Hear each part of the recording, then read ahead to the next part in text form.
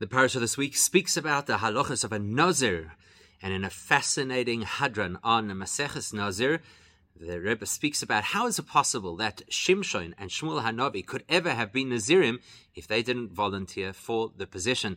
He's going to teach us an amazing principle about how a subsequent action could completely redefine an original action.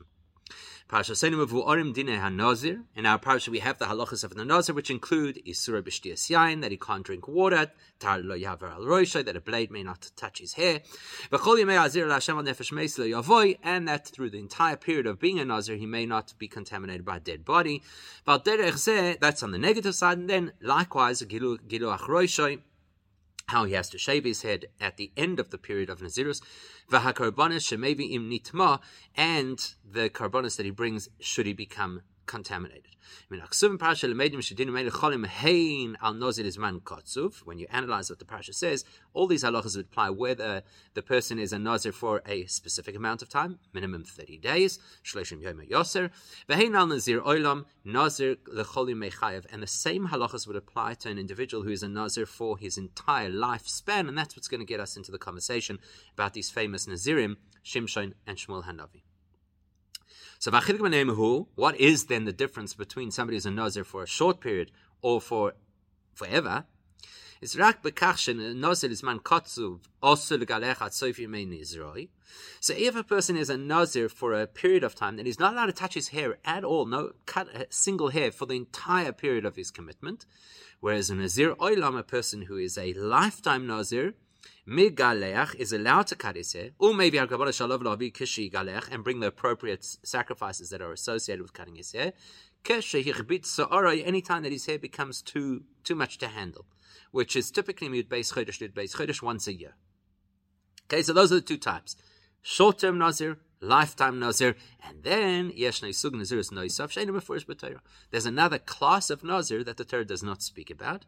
But you'll speak about it in Navi, in Nach, and one of those examples, Baftarah's Parasha Seinu, in our Haftarah, and that is Nazir Shimshon, somebody who's a class of nazir like the kind of nazir that Shimshon was.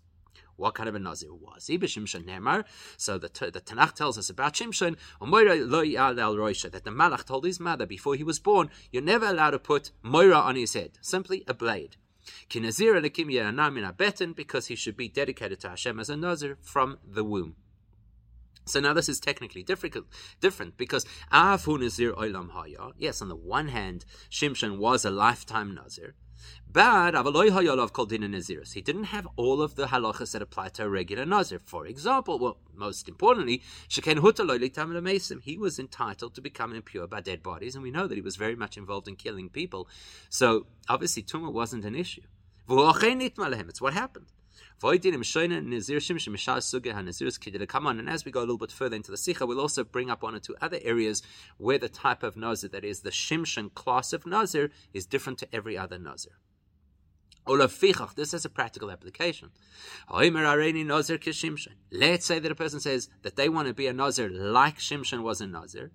So that's Rabbi Yehuda, according to Rabbi Yehuda in the Mishnah, V'chein Pasuk HaRambam, and the Rambam says this is the practical halacha, who aser b'yayin v'tiglacha, such a person would not ever be allowed to have grape products, and he wouldn't be allowed to cut his hair, but he would be entitled to be contaminated by the tumah of a dead body, which is fascinating, right? Okay, so now we know that there's three classes: short-term nazir, lifetime nazir, and Shimshon type nazir, which leads us to the Mishnah right at the end of Maseches Nazir, which tells us this. Shaninu b'Mishnah b'Sim Maseches Nazir. We learn at the end of Nazir. Nazir haya Shmuel, that Shmuel Hanavi was also a nazir. Kedivrei Rabbi Nohiroi, as Rabbi Nohiroi explained, Shenema, because have a look what it says in the Tanakh about Shmuel Hanavi. It says, that there be no blade on his head. So that word is used with regards to Shimshon. And it's used with Shmuel. So you make what looks like a Gzeira Shava. The same word implies the same status. Just like Shimshon was a Nazir and therefore no blade should touch his hair, likewise Shmuel. That's according to Rabbi Nehorai. Rabbi Yossi says, "V'haloi ein moira ela shel basar v'dam." Rabbi Yossi says moira is spelled here with a hey, but it's similar to moira with an aleph, is fear of some kind of a human being. Maybe that's what it means. They should have no fear. Rabbi Nohi says to him, but you see that Shmuel had fear of people or a certain person. Shmuel says to the Eibishter, when the Eibishter says, go anoint David as the next king, he says, how can I go? Shaul HaMelech is going to hear. He's going to kill me. Implying that you can't say that the fearlessness, which you, Rabbi Yossi, want to say is the attribute of Shmuel, of Shimshon, you can't say that was present with Shmuel HaNavi. So therefore, Moira has to mean a blade, just like Shimshon was a Nazir, so was Shmuel HaNavi. Okay, but we have to ask a question over here. What was the method that Rabbi Noiroi used to work out that Shmuel is a Nazir? He used a Gzera Shava, Moira. Now we do know that if you use a Gzera Shava, you don't use it just for the relevant details that you'd like to talk about. The Gzera Shava means these two scenarios are the same. So therefore, that would imply it must mean then that if Rabbi Noiroi believes that Shmuel's Nazirus is learned from Shimshon's Nazirus, then that would imply that Shmuel is the same kind of Nazir as Shimshon. Remember, there's three categories of Nazir: short-term, lifetime, and Nazir Shimshon. So Rabbi Noiroi must be implying that Shmuel HaNavi is in that unique category of Nazir Shimshon who's allowed to be impure. Now, is that the halacha? Of the Rambam Posak, the Rambam says Shmuel Aramosi Nazir Oilam Hoya. The Rambam says that Shmuel fell into the second category, which is a lifetime Nazir, implying Hainashoi Kol Dina Nazirus Olav. That implies that he is beholden to all the laws of Nazirus, including the fact that he can't become impure.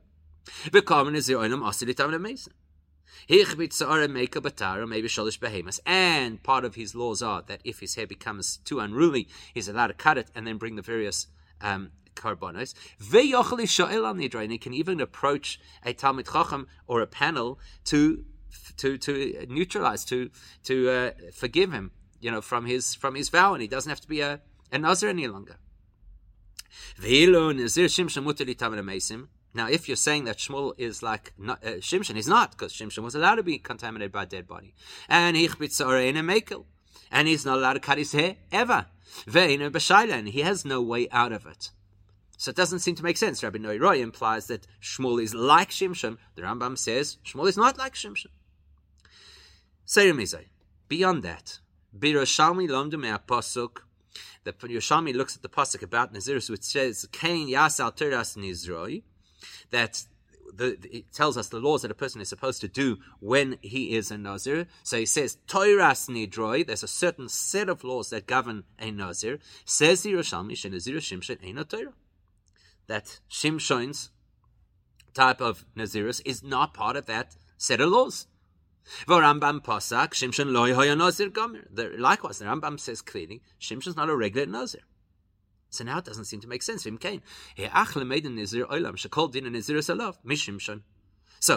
Noiroi says clearly, how do we know Shmuel is a Nazir? We learn it from Shimshon.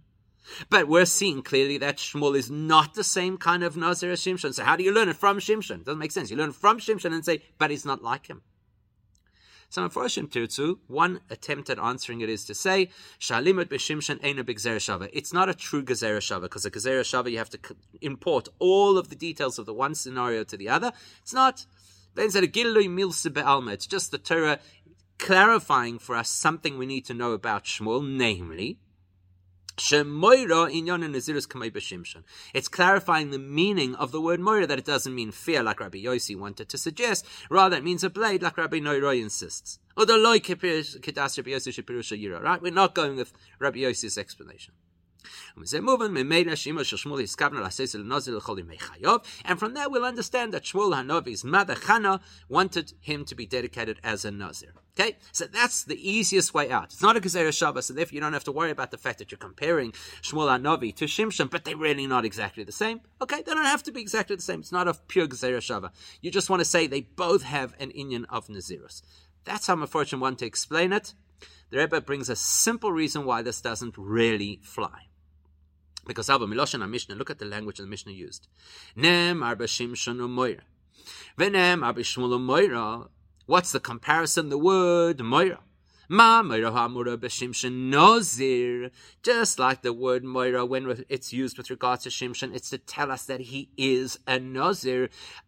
Likewise, moira ha'amura b'shmuel nozir. It's telling us, likewise, Shmuel is also a nozir based on the word moira. In other words, this is the language you expect of a Gezerah Shava. Ma af. Just like there, so to here. Please don't try and tell us it's not a Gezerah Shava. That is classic Gezerah Shava. And more than that. Ve'oid ve'ikam idivrei ha'mishnah ma meir chul nozir chul nozir. Ve'loi ma meir chul tar chul tar. If what Rabbi Noiroi wanted to say is, Moira is just to tell us that it means blade, not fear, then he should have said, just like the word Moira by Shimshon is blade ta'ar, so to the word Moira by Shmuel is blade ta'ar. He doesn't say that, it says Nazir. So that's clearly showing you that Rabbi Noiroi is not just trying to explain the translation of the word Moira, He's illustrating to us that the entire reality of Shmuel Hanavi's type of Nazirus is directly related to, learned from, and therefore comparable to the Nazirus of Shimshon. And we have to understand how that is possible, because the Rambam clearly says that's not the case. Now, before we can answer this question, we're going to go to what appears to be a completely different subject that is recorded in the Gemara on this Mishnah. And although it will seem to be completely unrelated, it's actually going to help us to put it all together. The Gemara commenting on this Mishnah includes the following. Rav said to Chia, his son, quickly go and bench. Quickly go, you be the one to bench, implying that one person would bench and everybody else would answer Amen. Ask the Gemara, does that imply that the person who says the bracha is better than the person who only answers Amen to the bracha?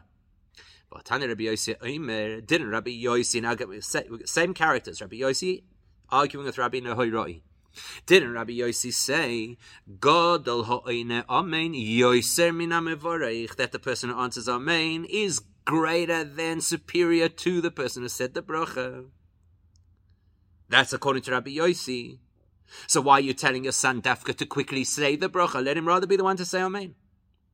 Once we're in the debate, Ve'omele Rabbi Noiroi says to Rabbi Yossi, Hashomayim, I swear, kachul, that this is absolutely true, that the person saying Amen is greater than the person saying the bracha. Teda, how do we know? Sharei gulyarim nisgarim b'milchama v'giborim noitzchim. Because look at the method of a war. First you send the people who are like the assistants to the soldiers, and they get the war started, and then the real heroes come along and they win the war. And the Gemara responds to that by answering Tanoi. Here it's a debate between the Tanoim. The Tanya Echad HaMevorech, V'echad Oin HaAmein B'mashma, Ela Shemamarin L'Mevorech Tchila. There's argument for both sides. There's an argument to say that the person saying the bracha is superior. There's an argument to say that the person saying Amen is superior. But the idea is you should rush to have the opportunity to say a bracha. Now, we're not going to get into the analysis really of that last part, but rather, Vein and Muvan, we need to understand why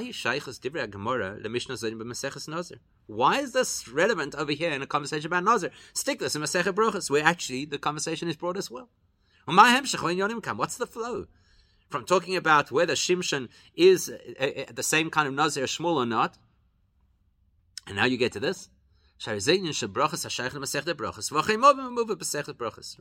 belongs in Brochus. So the Kosovo Meforshim, so some of the commentaries point out, Rabbi Noiroi is not quoted that frequently in the Gemara. If we're talking about Rabbi Noiroi, let's bring another scenario where Rabbi Noiroi has an opinion. This will then link to the fact that we quoted Rabbi Noiroi early in the Mishnah. Because Rabbi Noiroi is very infrequently quoted in the Gemara. And especially because it's here Rabbi Noiroi speaking in a conversation with Rabbi Yossi, which is similar to our Mishnah, so we just link it up because it's easy to remember this way. That can't be the full answer. And we come at time for three primary reasons. Number one, Aleph. The Gemara didn't get into the conversation by quoting Rabbi Yossi, because that's the logic, right? You've just said Rabbi Yossi debating about Shimshon, so now let's have another conversation between Rabbi Yossi and Rabbi Noiroi. You don't do that. You start off with a story of other people. And it would have made more sense. First, quote Rabbi Yossi as a Tana, and then tell the stories of the Amoraim, who obviously come later, both historically and in terms of relevance.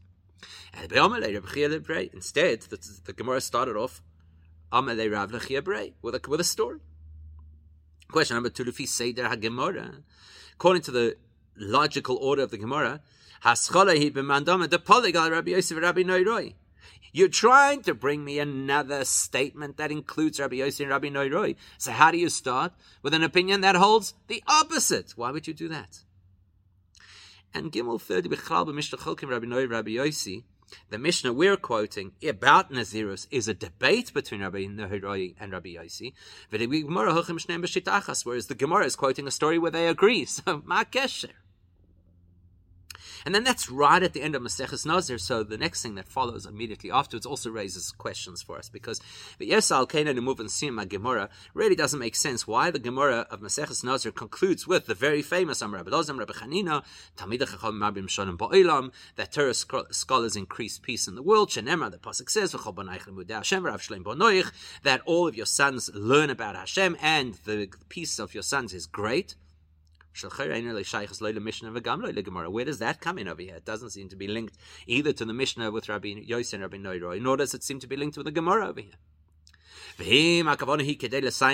And as sometimes is the case, the Gemara wants to dafka end a whole section, in this case a whole masechta, dafka with something which is positive, as we see in other places.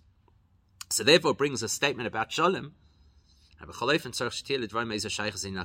still, there would always have to be some kind of a link. There are many positive ways to end a conversation. Find something that's linked. And the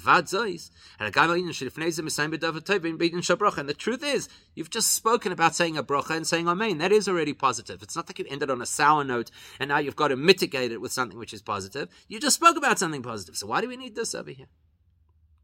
And while we're at it, there are a few nuances about how the Gemara words this particular statement, which, or these statements, which warrant our attention. Two main areas. Aleph. Ma moisif Rabbi Noiroi al divrei Rabbi Yossi. Rabbi Yossi says that the person saying amen is greater than the person saying a bracha. So what does Rabbi Noiroi add to that bitvorov by saying Hashomayim, which is bishvur? It's a way of saying an oath. Kachu, this is true. Why does he have to endorse Rabbi Yossi with such dramatic terminology? And not only that, uvaraya, and he still brings a proof. He has to bring this whole concept about how the forward guard goes into the war, but they're not really the really powerful guys, and then afterwards come the heroes like the Amen Sayer, and he's the... Why is this all relevant over here? It's a simple principle. The person saying Amen is greater than the person saying the bracha. And with regards to the other conversation about Marbim Shalom Ba'olam, there are many places in Shas, quite a number of places in Shas, where we bring this quotation, and it's often at the end of a Masech. About how Talmidei Chachamim increase peace in the world. Usually, as we know from our davening, we conclude it by saying, Al tikra bonayich ele boinoich. Don't just simply only read it as your sons, but read it also as those who construct the world, obviously through their Torah learning. Whereas over here, that part is left out at the end of Nazir. Why? Now, to get to the bottom of all of this, is it possible to compare the Nazirus of Shmuel and Novi to the Nazirus of Shimshon? And what is this issue about the person saying Amen being greater than the person who said the bracha? And why do we have to bring in the issue of Marbim Shalom Ba'olam? To get to the bottom of all of that, we have to ask a technical question. It's a question that Radak asks in Nach. How could Shmuel have become a Nazir? Halachically, it should not be possible. Because the easiest but wrong answer would be, well, because Chana, his mother, made an oath on his behalf. She said, if I'm given a child, I will dedicate him to Hashem for his whole life, and we'll never cut his hair. That can't be the answer. Become a timing for a few reasons. Aleph, number one, Shmuel loy hayaz adain ba'olam. Shmuel wasn't yet born. Not only he wasn't even yet conceived. You can't make a neder that impacts somebody who wasn't even, forget about alive, wasn't even being developed in the womb at the time of the oath, the vow. So it can't be that. Let's even say Shmuel had already been born when she made this pledge. Chana, by making an oath, by taking a vow, would not have the power to turn Shmuel into a Nazir. Because it's a very clear halacha. I'm sure we recently learned it in Soita. That it's halacha l'Moshe Sinai that a man can commit his son to become a Nazir, and a mother cannot commit her son to become a Nazir. So how could Chana's neder have made Shmuel into a Nazir? How does he become a Nazir? If you're going to argue, and this would be a stretch, Shagam Elkanah Nodar Kain, that her husband Elkanah also made the same vow that his son would be a Nazir, and he made that vow after Shmuel was born. Well, then you've got a very strong question. Why would the Torah only tell us about Chana's neder, which had no practical application for Shmuel and could not have turned him into a Nazir? And you're going to suggest to me that the Tanakh would have omitted Elkanah if he did make a neder? It would have admitted that part of the story, even though it would be absolutely central to the story? So how does Shmuel become a Nazir? Another argument that you might want to offer which doesn't work is, so you'll say, after Chana made her neder that her son's going to be a Nazir, then Elkanah heard the neder at some later point and he ratified it, he endorsed it. Well, first of all, we'd be back to square one, because you can only ratify the neder when you hear it, and Shmuel wasn't yet in existence. And even if Shmuel had been alive, and it still would not make sense. When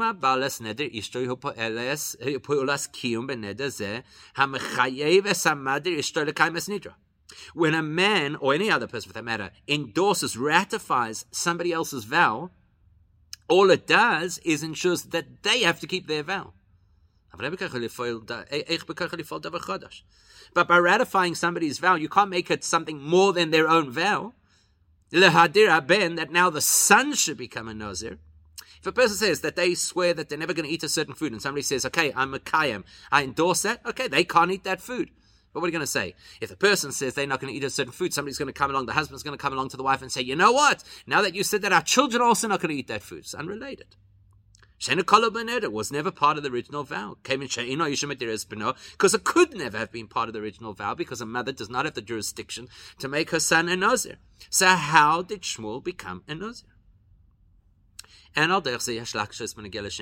truth is, the same question applies to Shimshon. The Rambam says, Shimshon lo hoya Nazir gomor. Shimshon was not a complete Nazir, a classical Nazir. So the implication is that there's some kind of the holiness or the unique set of laws of Nazir that did apply to Shimshon. He wasn't just an individual who volunteered on a program that includes not drinking wine and not cutting your hair. He's not a complete Nazir, the Rambam says. It's not like he's zero Nazir. So how did that happen?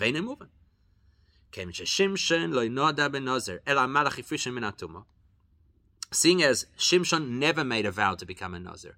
Before he was born, the Malach instituted certain instructions for his life that would keep him away from certain practices. If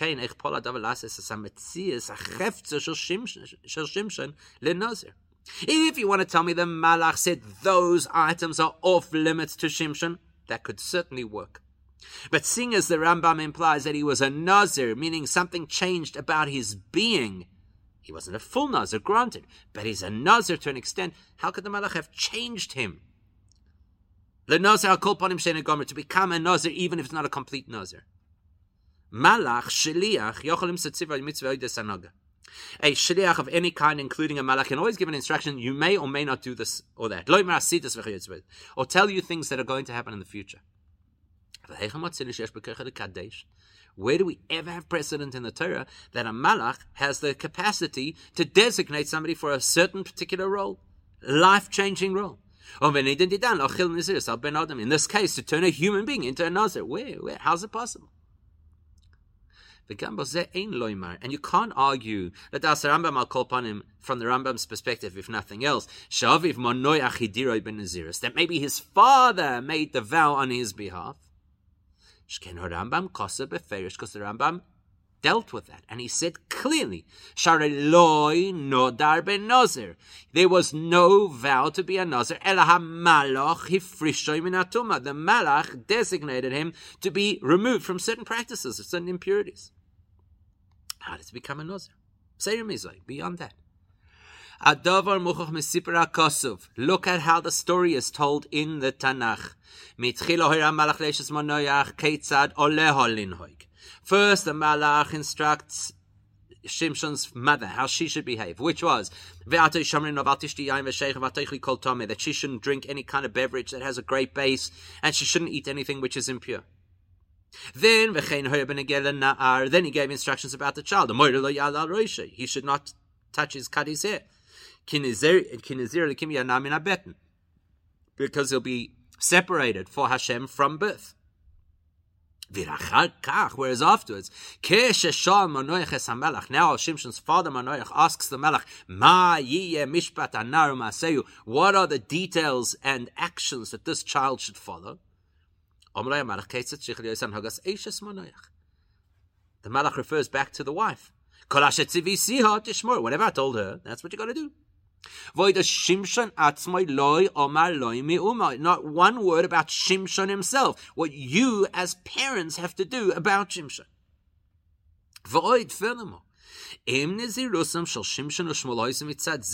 If we would try to argue that either Shimshon or Shmuel or both of them were Nazirim because Shalish Madir as Bnei ben Nazir, because a father can make that vow of Nazirus on his son's behalf, then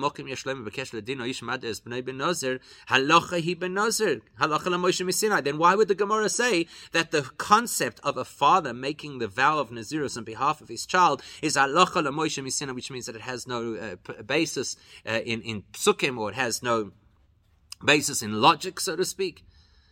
Look at how the Rambam says it's not even alluded to in any verse. Now, if that was the story, the Rambam would never say it's not alluded to in the story. So how did Shimshon or how did Shmuel become a Nazir? They don't seem to fit any of the qualifications. They didn't take the oath themselves, no evidence of that. The father didn't do it on their behalf, there's no evidence of that. So what's it?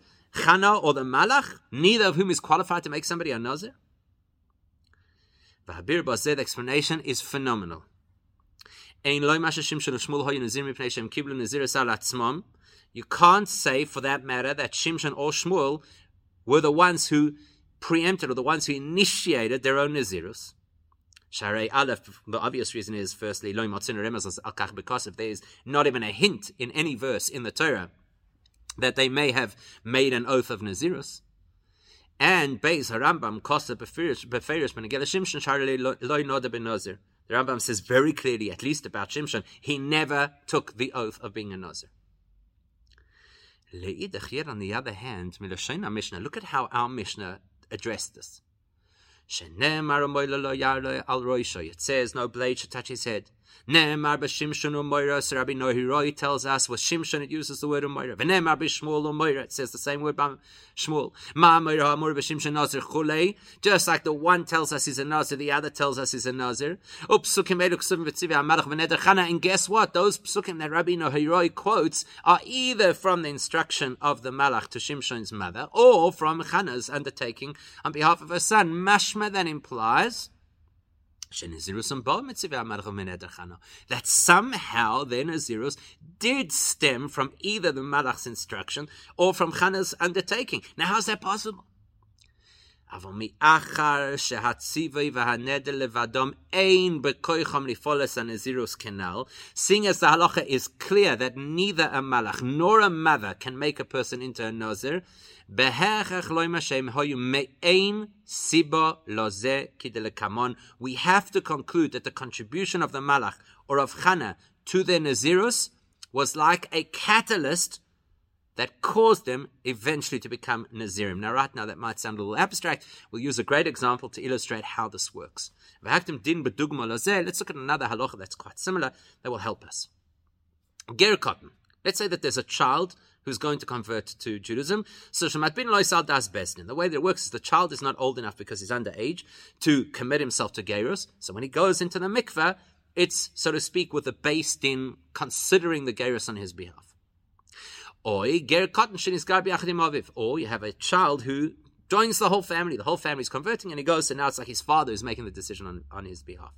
So the halacha is dinam hu higdilu yecholim limchois. The halacha in both cases is when this ger reaches the age of majority in Judaism, he or she now have the option to opt out.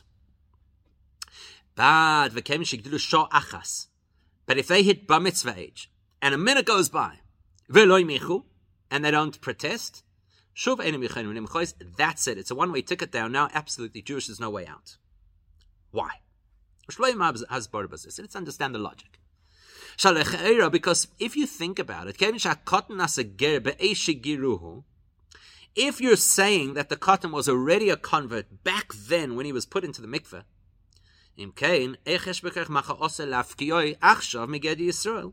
then how is it possible that years later he could undo that? So he was Jewish then, at the age of 3. Now at the age of 13, he changes his mind. What, he's now undoing his Jewishness? You're going to revert to being non-Jewish. Rather, you have to say, it must be that at the time he had his bris and he went into the mikveh as a child, it was an action related to conversion. But it hasn't seeped into his reality to turn him into somebody who has the full-blown holiness of a Jewish person until he's old enough to understand what that means. But if he hits that age and he does not protest, then that retroactively fills him with the status of holiness that belongs to Jewish people. And therefore he doesn't have to go to the mikveh again. And we don't have to draw a little bit of blood to validate his bris. That was all affected by the catalyst that happened right at the beginning when his father or the beis din did the motions, the acts associated with conversion. So the truth is that in a certain respect is any ger in that short period between having his bris and going to the mikveh. Even though the person doing the bris says the bracha with Hashem's name over the bris, implying that he's going to be a ger using Hashem's name. And there's other brachas he says as well. Still, until he goes to the mikveh, if the person has the bris and then changes his mind, he could undo the conversion. And is as non-Jewish as he was before. In fact, beyond that, if you have a look at what the Ramban says about it, it's quoted in the Taz. That's actually why we don't do the mikveh before the bris. We do the bris first, so that if he wants to say, "Oh, I'm scared of the bris," and he wants to back out, he could back out. But if he had already been to the mikveh, no backing out. And so therefore, for that reason, there's a whole halachic discussion about what exactly the status is of the circumcision of a ger who is an adult. Now, all of that is relevant to us, because what we're learning over here is that you can have something that occurs in a person's life that only translates into reality later on because of their own decision. But then that reality is retroactive. The ger was put into the mikveh as a child, decides at the age of 13 that yes, he wants to be Jewish, or at least doesn't protest. Now we know that from the time he was put into the mikveh, retroactively, he was 100% Jewish. A similar thing is going to apply to the Nazirus of both Shmuel and Shimshon. Tzivei HaMalach. What was the instruction that the Malach gave to Shimshon's mother. Don't touch his hair because he is a Nazir from birth. So that that couldn't change Shimshon into an individual who has innate holiness of a Nazir. All that instruction did is that it ensured he would now have to follow the protocols of a Nazir. Not to cut his hair, not drink wine. Likewise, Chana's vow, that no blade will touch her son's head. She was making a vow that she is going to ensure he follows the protocols reserved for a Nazir, but not a transformative experience that would actually classify him as a Nazir. Beyond that,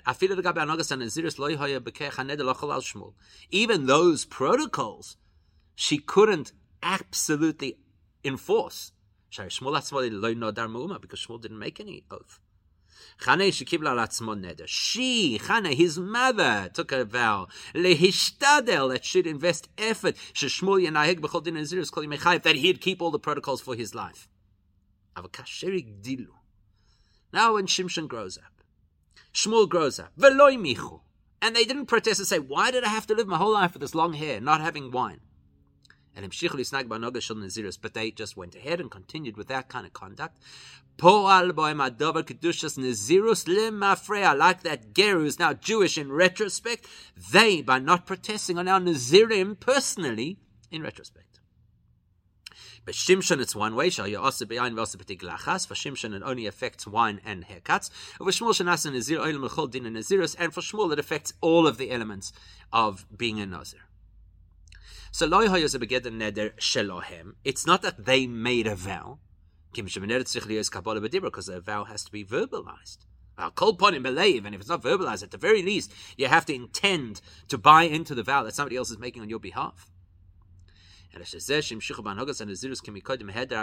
Just the fact that they continued with those protocols without protest, that was powerful enough to instill within them the status of Nazirus, not only from now on, but retroactively as well. Similar to what we said about a ger, who doesn't have to now go through a second bris or second tefillah in the mikveh. All the protocols that were enacted when he was small now come to fruition when he's old enough and doesn't protest. So now that we understand this principle, now we can start to drill down into Rabbi Nohiroi and Rabbi Yossi about something that happened subsequently and what impact it may or may not have on what happened in the beginning. Let's first start with Rabbi Nohiroi's perspective about Shmuel and Shimshon being the same Nazir or not the same kind of Nazir. Rabbi Nohiroi was the one who taught us that we can derive the fact that Shmuel HaNavi was a Nazir from the fact that Shimshon was a Nazir. And we said, but how could you do that? Because Shimshon lo yahya nazir gamor v'yamuter litamen ameisim chulei. How could you do that if Shimshon was not a full Nazir and he didn't have all of the restrictions, and Shmuel did? Because limud ze'ein rak gilui milsa Shimshon shamoyer pirush ta'ar. Rabbi Nohiroi is not trying to explain to us, as some of the Meforshim wanted to argue, just what the word moira means, that it means a blade. It's a complete hyperlink from the one scenario to the other. Like the Mishnah says, and with our principle, which is that you don't do half measures on a Gezeira Shava. Because Rabbi Nohiroi lamad mishimshon, what did Rabbi Nohiroi learn from Shimshon to Shmuel? Not about what kind of Nazir he is, but rather about how he became a Nazir. The fact that Shimshon did not protest and therefore continued to be a Nazir even once he was an adult, that he followed the protocols of Nazir. Here's the key. Rabbi Nohiroi says this isn't that now there was something new introduced. So, I should say differently. It's no additional quantum of his obligation. That now there's new regulations, because previously he was allowed to become Tomei Lameis. Now something no. It's not that there are new things that would now be forbidden for him. That previously he wasn't allowed to be impure, and now he is. I'm sorry, other way around. Previously he was allowed to become impure and now he's not. Ella rather Rabbi Noiroi wants us to know it's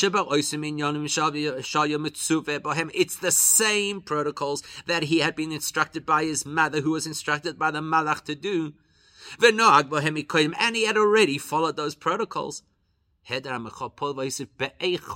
By him not protesting those protocols are upgraded in value.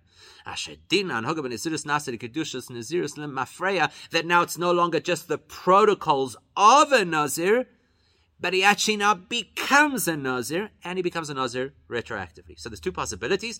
The one is that when you become an adult, you take on greater responsibilities. That's not what's happening over here. Instead, the responsibilities you already carried now take on greater meaning.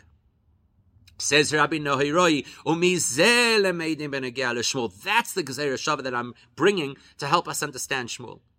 Not to teach us that he's the same kind of Nazir as Shimshon, but that he becomes a Nazir in the same way as Shimshon. The fact that Shmuel did not protest the various protocols his mother had imposed on him from birth, Machmas Nidra, which were the result of her promise to Hashem, when he doesn't protest as an adult, that now translates all of those protocols from just being protocols to becoming the experience and the elevated spiritual status of a Nazir.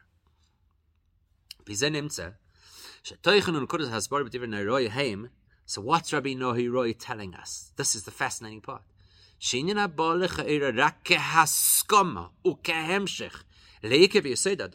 What's Rabbi Nohiroi telling us? When you have something that only seems to ratify an existing protocol, it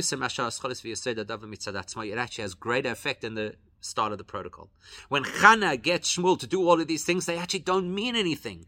They're just regulations that he follows. When Shmuel later on, all he does is not protest, which sounds like nothing, it completely elevates that experience to now become a full-on Nazir. What happens later ratifies and uplifts and transforms what had been initiated earlier. Now, once that's the conversation about how something subsequent can upgrade something that precedes it, the Gemara says, let's bring another example. The Gemara will give a whole explanation and so forth that will clarify what the Mishnah says. What's the explanation? Rav says to Chia Yisan, quickly, bench. Likewise. The person who says the bracha is the one who initiates the process. The person who says Amen is only ratifying what they've already said. Which is exactly the same as by the Nazir. Chana starts the process, and Shmuel ratifies the process. Same principle. You've got the catalyst and what consolidates it afterwards.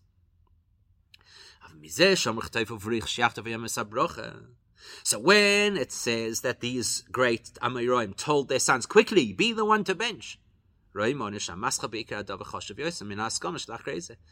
would seem to imply that the person who begins the process is more valid, more valuable, more powerful than the person who ratifies it afterwards. Therefore, the Gemara continues, are you in fact telling me that the person who makes the bracha, who starts the process, is the ultimate?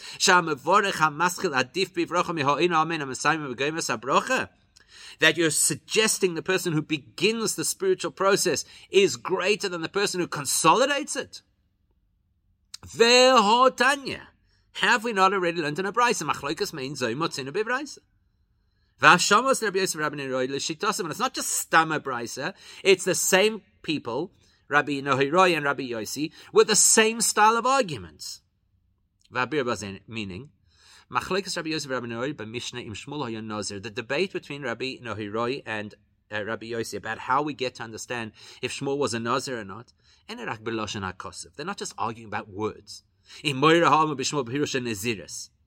Does the word Moira mean a Nazir like Rabbi Nohiroi wants to say, yes, Shmuel is a Nazir like Shimshon?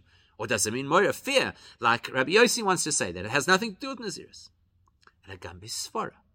Rabbi Yossi and Rabbi Noiroi are arguing in a logical, rational understanding of mitzvahs, which is exactly what our Gemara is talking about. Shittas Rabbi Yossi Shaskam Yechol Rak Lohosif. Rabbi Yossi says clearly that if somebody ratifies what's already been started, they add a layer to what has already started. In other words, means the process is already in place, and you're just giving it more power. But Rabbi Yossi says the Amen could never upgrade the bracha. The decision a person makes later on in life cannot upgrade the process they've already been engaged with. It certainly can't take it to its fullest level. Therefore, as far as Rabbi Yossi is concerned, therefore, Rabbi Yossi says, I get it. Shimshon could turn into a nazir when he doesn't protest, because because the truth is that there was an instruction from the Malach about the behavior that Shimshon had to follow, so he's already been told to follow those protocols. And and everybody agrees that even when he does not protest, everybody agrees he's not 100% a nazir.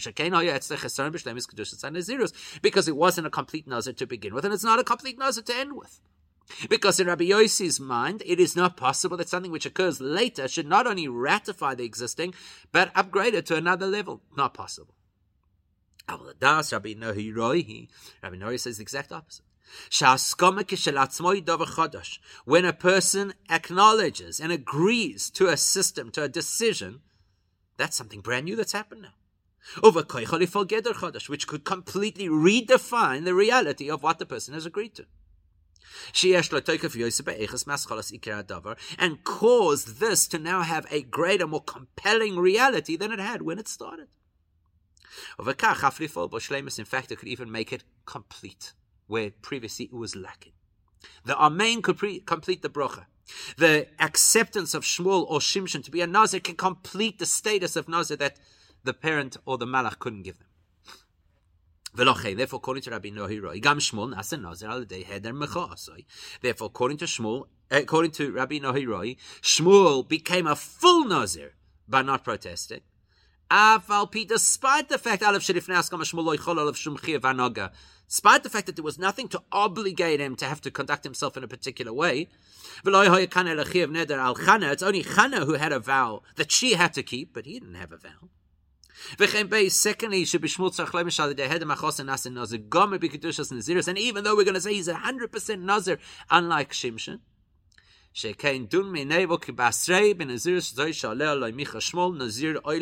because basically what we're seeing happen over here is that you could extract from the scenario or from his lack of protest a full ratification of the Nazirus that began before earlier in his life. And now you can see it very clearly and how they both share their shittas when it comes to saying Amen. Because what is Amen? Ratifying the bracha. So Rabbi Yossi says, look, the person who says Amen is definitely superior to the person who says the bracha. Why? Because he's saying by acknowledging the bracha, it adds another layer to what was begun with the bracha. In other words, the bracha was great, and the Amen makes it greater. But it doesn't make the bracha a better bracha. The bracha was good, and the Amen is another layer of greatness that, look, other people ratified it as well. But Rabbi Noiroi says, no. What the Amen does is, Hashomayim b'shvur keinu. I swear to you, don't understand how great it is what an Amen does. He says it in an expression that implies like he's taking it, like he's making a promise. I promise you this is how it is. Because he wants to say you don't understand how great the impact of the Amen is. It doesn't only add a layer of consent to the bracha, it upgrades the bracha. The Amen doesn't just make the bracha one step better. And as a davar chadash, it makes it a whole different class of bracha. Geder chadash b'yachas nemevorech, with regards to the person who said the bracha, his bracha and his experience of blessing Hashem is in a whole new level now. And to prove it, he says, I'll show you that this happens in the real world, so to speak. Look what happens. The weaker people are sent first to the battlefront. They're the ones who tease the other side to come into the fight. And then the real powerful guys come in and they win the war. In other words, what's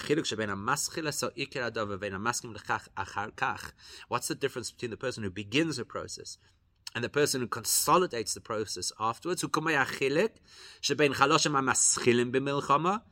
Rabbi Neuroi, it's like the difference between those people who are weak individuals and their job is just to get the battle started, compared to the real qualified soldiers, the special forces who come in and clean the place up. So the so-called weak people would be similar to Chana's vow. It has weak impact on Shmuel because she can't enforce it. She can't insist that he has to do it. The person says the bracha cannot enforce it. Anybody else is going to ratify it. The concept, the goal, the objective is not complete. We haven't won the war. Because something could come up and prevent it from seeing the light of day.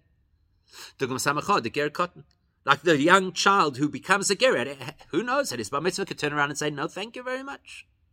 And completely destroy it. But when somebody says amen, and therefore they endorse what was originally started, that's where the might lies.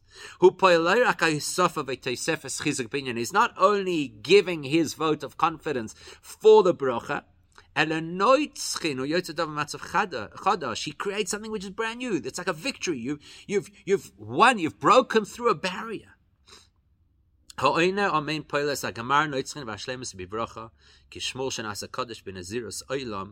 person who says amen completely ratifies, consolidates, finishes the bracha, like Shmuel, when he doesn't complain about being a Nazir, completely ratifies the fact that he was always a Nazir all along.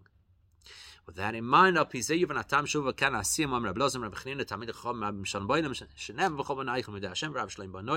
now we can understand why the Gemara goes from that to talk about how Talmidei Chachamim bring great peace to the world. Why does nobody ask the question? It should have said sages bring peace to the world. Students of sages. Why specifically? The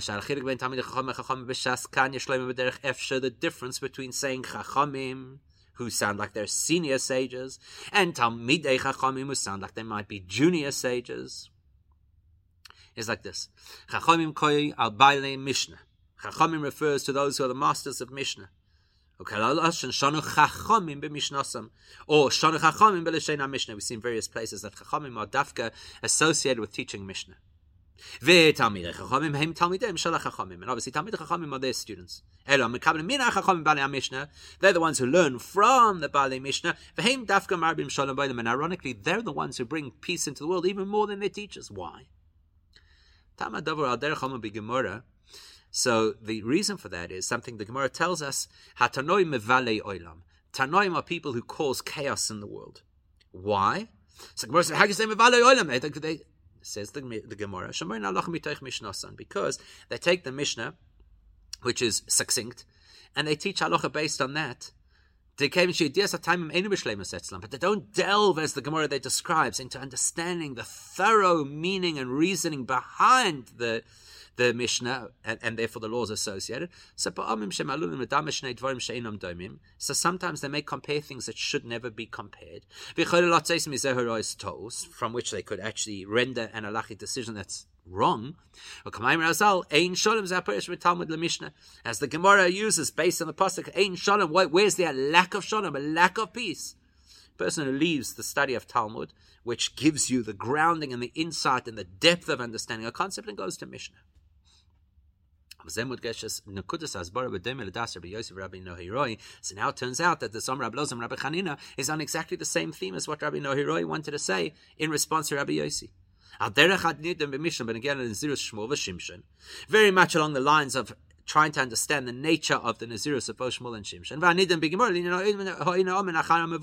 and along the lines of the question about the power of the person who says Amen after a bracha.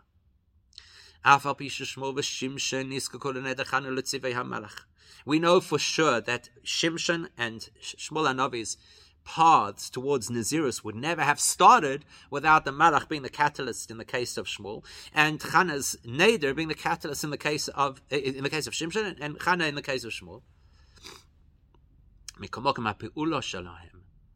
But where did the action really take place? What did they contribute when they agreed to continue down this path? As we've explained, it added not just a consolidation of their path, but it took it to a whole new level, gave it a whole new definition. Geder Chodesh. And the same thing applied to Amen. There's no point saying Amen if nobody said a bracha. So the bracha is the catalyst. And saying Amen is technically only just acknowledging what the person said in their bracha. Yet, the person saying Amen achieves a caliber of bracha that even the person saying the bracha could not have achieved. Likewise with the students of the Chachamim. Even though they're only the students. They need the sages to teach and they need the catalysts. They need those people who are the experts in Mishnah. Yet they're able to achieve beyond what the sages themselves can achieve, because they end up being the ones who increase peace in the world. Whereas when you're dealing just in the world of those great sages alone, not only do they not land up increasing the peace in the world, they actually create chaos in the world. Fascinating, right? To be the one who initiates a process is beautiful, but it's very often the one who takes that process and consolidates it that has the true worth. So now to link what the Gemara spoke about with the brachas and with Marbim Shalom to what the Mishnah spoke about the Nazirus of Shmuel and Shimshon from a spiritual perspective, we'll understand by first looking at why is it there could have been theoretically many areas of Torah where we could have examined this principle, which says that the wrapping up of a concept elevates the concept to a whole new level. Why specifically in the context of Nazir? Why is that where we're introduced to this concept? So the Torah has many laws, including many restrictive clauses. And what does a Nazir do? Adds further restrictions to his life that the Torah does not require.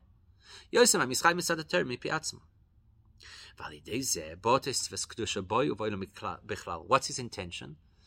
Let's bring more kedusha to myself, more kedusha to the world.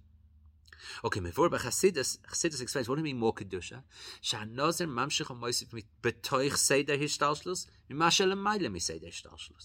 Chassidus explains that the objective of a Nazir is to draw into the created reality divine energy that is beyond the created reality. That's why it's when it comes to a Nazir that we emphasize we speak about the contribution, the amazing contribution of the recipient over the giver. The giver is the person who starts the process, Chana, the Malach, the person saying the brocha, the Chachamim. And the theme is, look at what we can add to that, not just add another detail or another layer, but a fundamental shift. And how that fundamental shift is way beyond the contribution of the giver, the teacher, the catalyst, the sage. Which is the point of the Amen compared to the person saying the bracha. We know very well that the word bracha means to bring down. So the mevarech is the one who initiates the process of bringing down holy energy into this world. Because this person is bringing down from the higher realm into this world, it affects what we call the Yichudei Ilah, a very lofty dimension of connection and oneness with Hashem. And that plays out in which means that there'll be a divine revelation or awareness, and that will switch the negative into positive. The person who responds, amen, is exactly that, is responsive. He endorses the bracha.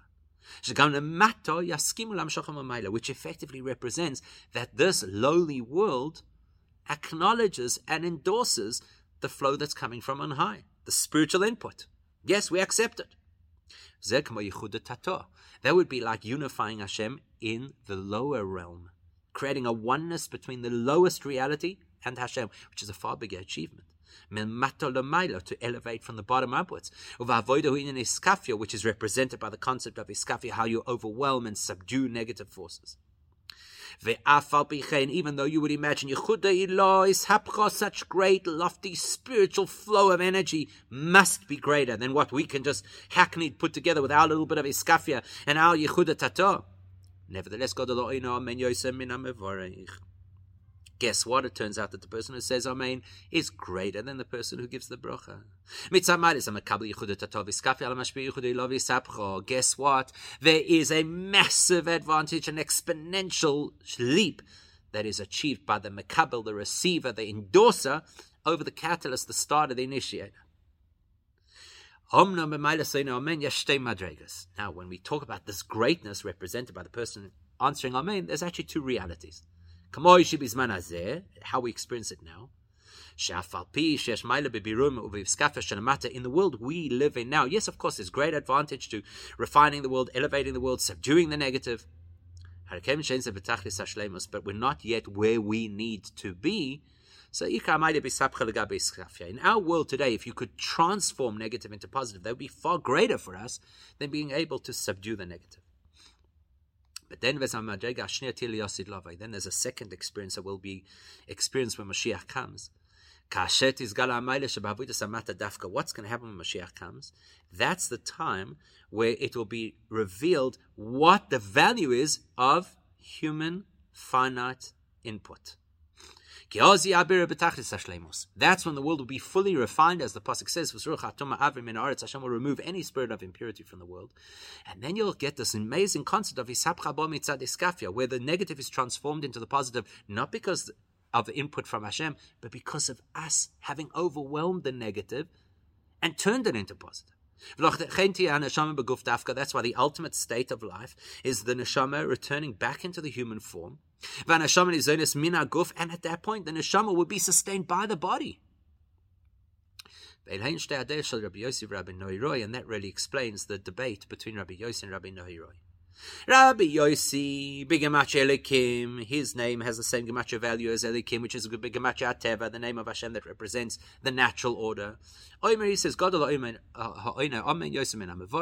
he says, you know what? Saying a bracha is amazing because it adds an endorsement. Saying Amen is amazing because it adds an endorsement to the bracha.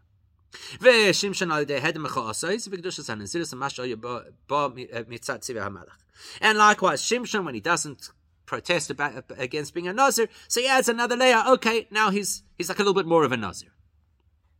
In other words, what Rabbi Yossi is saying is, he's saying there is for sure an advantage to the avodah that we do through our input over that which is shared with us from on high. And yet at the same time, Yossi links to the name Yosef, which is the Hebrew version, which is what Hashem adds to us, what Hashem gives us. So in other words, yes, we achieve, but the main thing is what Hashem gives us. That's Rabbi Yossi's perspective. Rabbi Yossi discusses the reality as it is now. That the effect of the human input, which is overwhelming the negative and creating a union with Hashem in the lowest realms, that cannot be way beyond what comes from on high. Like Shimshon lo yehoya nazir gomer, Shimshon's not a complete nazir, can't really have an effect. Because Rabbi Yossi says the reality of our world today is that anything you get from on high is still better than what we produce on our own. Mashenkin Rabbi Nohiroi ain't Hashem b'lashon hakodesh. Interesting. It's not his Hebrew name. If it were a Hebrew name, it would represent the holiness and pristine reality of Torah as it flows down from on high. It's a name that belongs to Aramaic, one of the names of the 70 nations of the world, which represents something that was taken from the physical and elevated and transformed into having a holy Torah value. But guess what? At the same time, Rabbi Noiroi Pirushoy Or. His name actually represents light. And still Avaloi B'Lashon HaKodesh Meir and B'Lashon Targum. He's not called Rabbi Meir, it's called Rabbi Noiroi. Not a Hebrew name. It's the name of the emergence of holiness from out of the world. Therefore, Rabbi Noiroi speaks in the context of the greatness of human input, elevating the world from the bottom up, as it will be experienced in the time of Mashiach. Because at that time will be clear that the one who answers Amen, the one who works through the world and elevates the world and battles through the world, is far superior to that which comes flowing from on high. Hashamayim v'chulei. And that's the person who can conquer, win the war. Because in that future time of Mashiach, it will be absolutely clear how we totally refine and elevate the world and the greatness of human input. When we'll take all the stuff that belongs to the rest of the world and transform and elevate it into a realm of holiness. To the extent that we'll actually reach a point that in the part of our world which is so lowly, you will see and experience the greatest revelation and light. The concept of transformation.